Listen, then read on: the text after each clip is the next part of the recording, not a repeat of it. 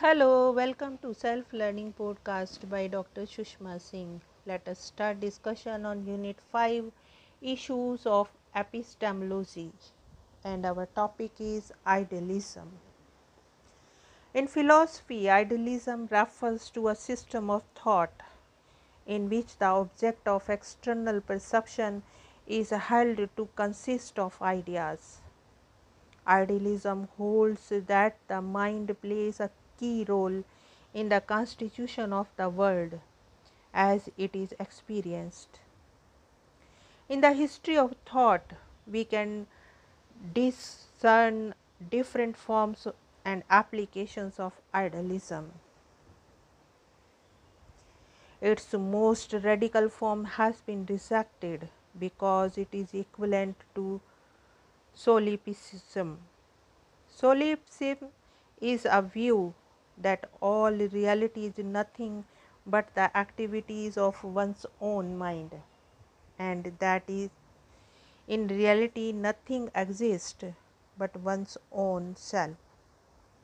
Idealists generally recognize the existence of the external or natural world and do not claim that it can be reduced to a mere process of thinking.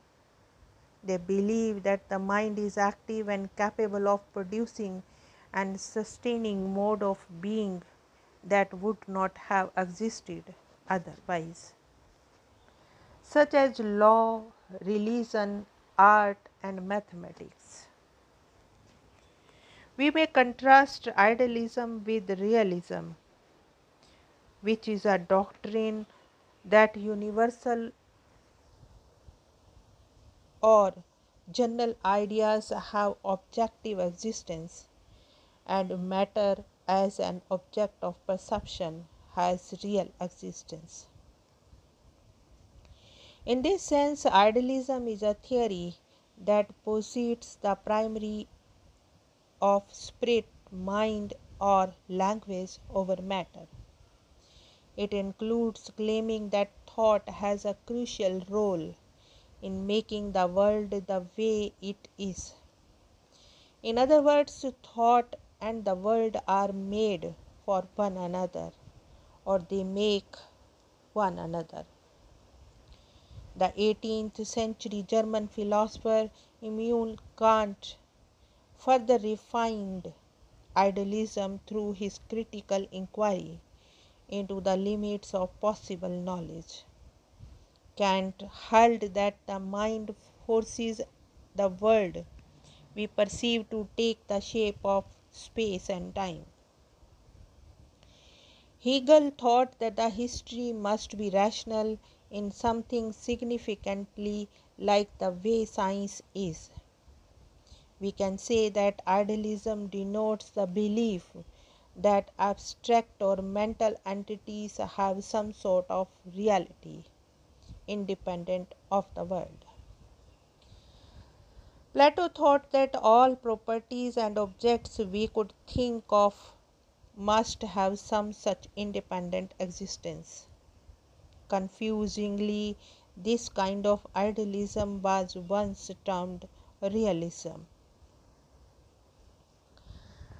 Now let us move to the point Immanuel Kant a priori categories.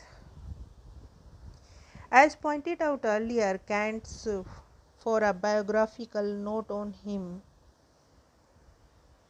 aim was to move beyond the traditional dichotomy between the rationalism and empiricism.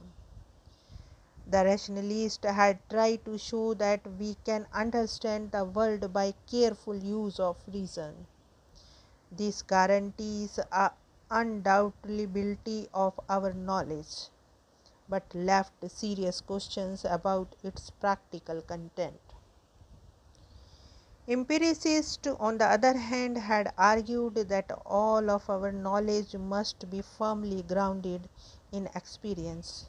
Practical content was thus secured, but it turned out that we could be certain of very little. Both approaches had failed. Kant argued because both were premised on the same mistaken assumption. To correct this, he wrote his book, The Critique of Pure Reason. In this book, Kant explained his ideas about the foundations of our knowledge of the physical world. He had great faith in moral freedom, in human beings' ability to choose what is right. In his book, The Critique of Pure Reason, Kant is not attacking pure reason as much as he is highlighting its limitations. He in fact wants to exalt pure reason to transcendental level without the corrupting elements of the senses. He is not totally against the role that the senses play, nor is he disavowing reason. What he does is to combine both empiricist and the rationalist elements. How does he achieve this? He makes a distinction between where our knowledge originates and what kind of knowledge it is. Understanding these distinctions is important in order to follow Kant's explanations.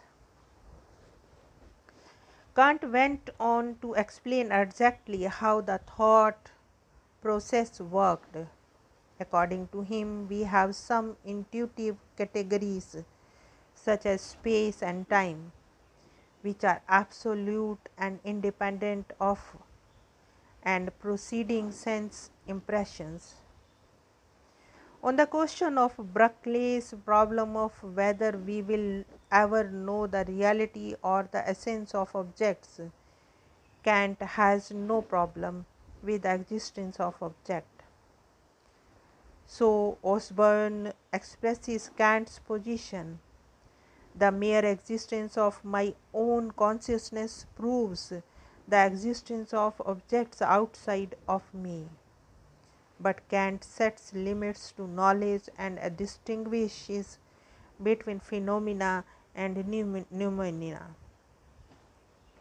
In Kant's view, the most fundamental laws of nature, like the truth of mathematics, are knowable precisely because they make no effort to describe the world as it really is, but rather prescribe the structure of the world as we experience it. By applying the pure forms of sensible intuition and the pure concept of the understanding, we achieve a systematic view of the phenomenal realm but learn nothing of the noumenal realm. Mathematics and the sciences are certainly true of the phenomena. Only metaphysics claims to instruct us about the pneumonia.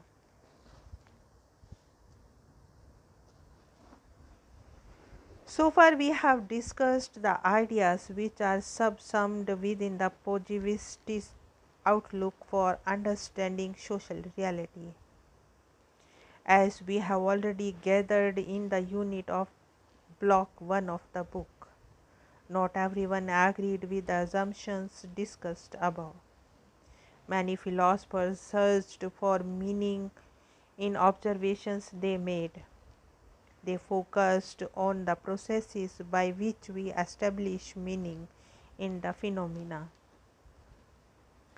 For them, important issue concerns the way we come to know about what is happening in the world outside ourselves. Phenomenology is a school of thought which has influenced profoundly the development of new approaches of making sense of social reality. Let us discuss in the next section the main ideas of philosophy of this school. Now let us wind up the session and take rest. Thank you very much for engaging yourself in the self-learning podcasts.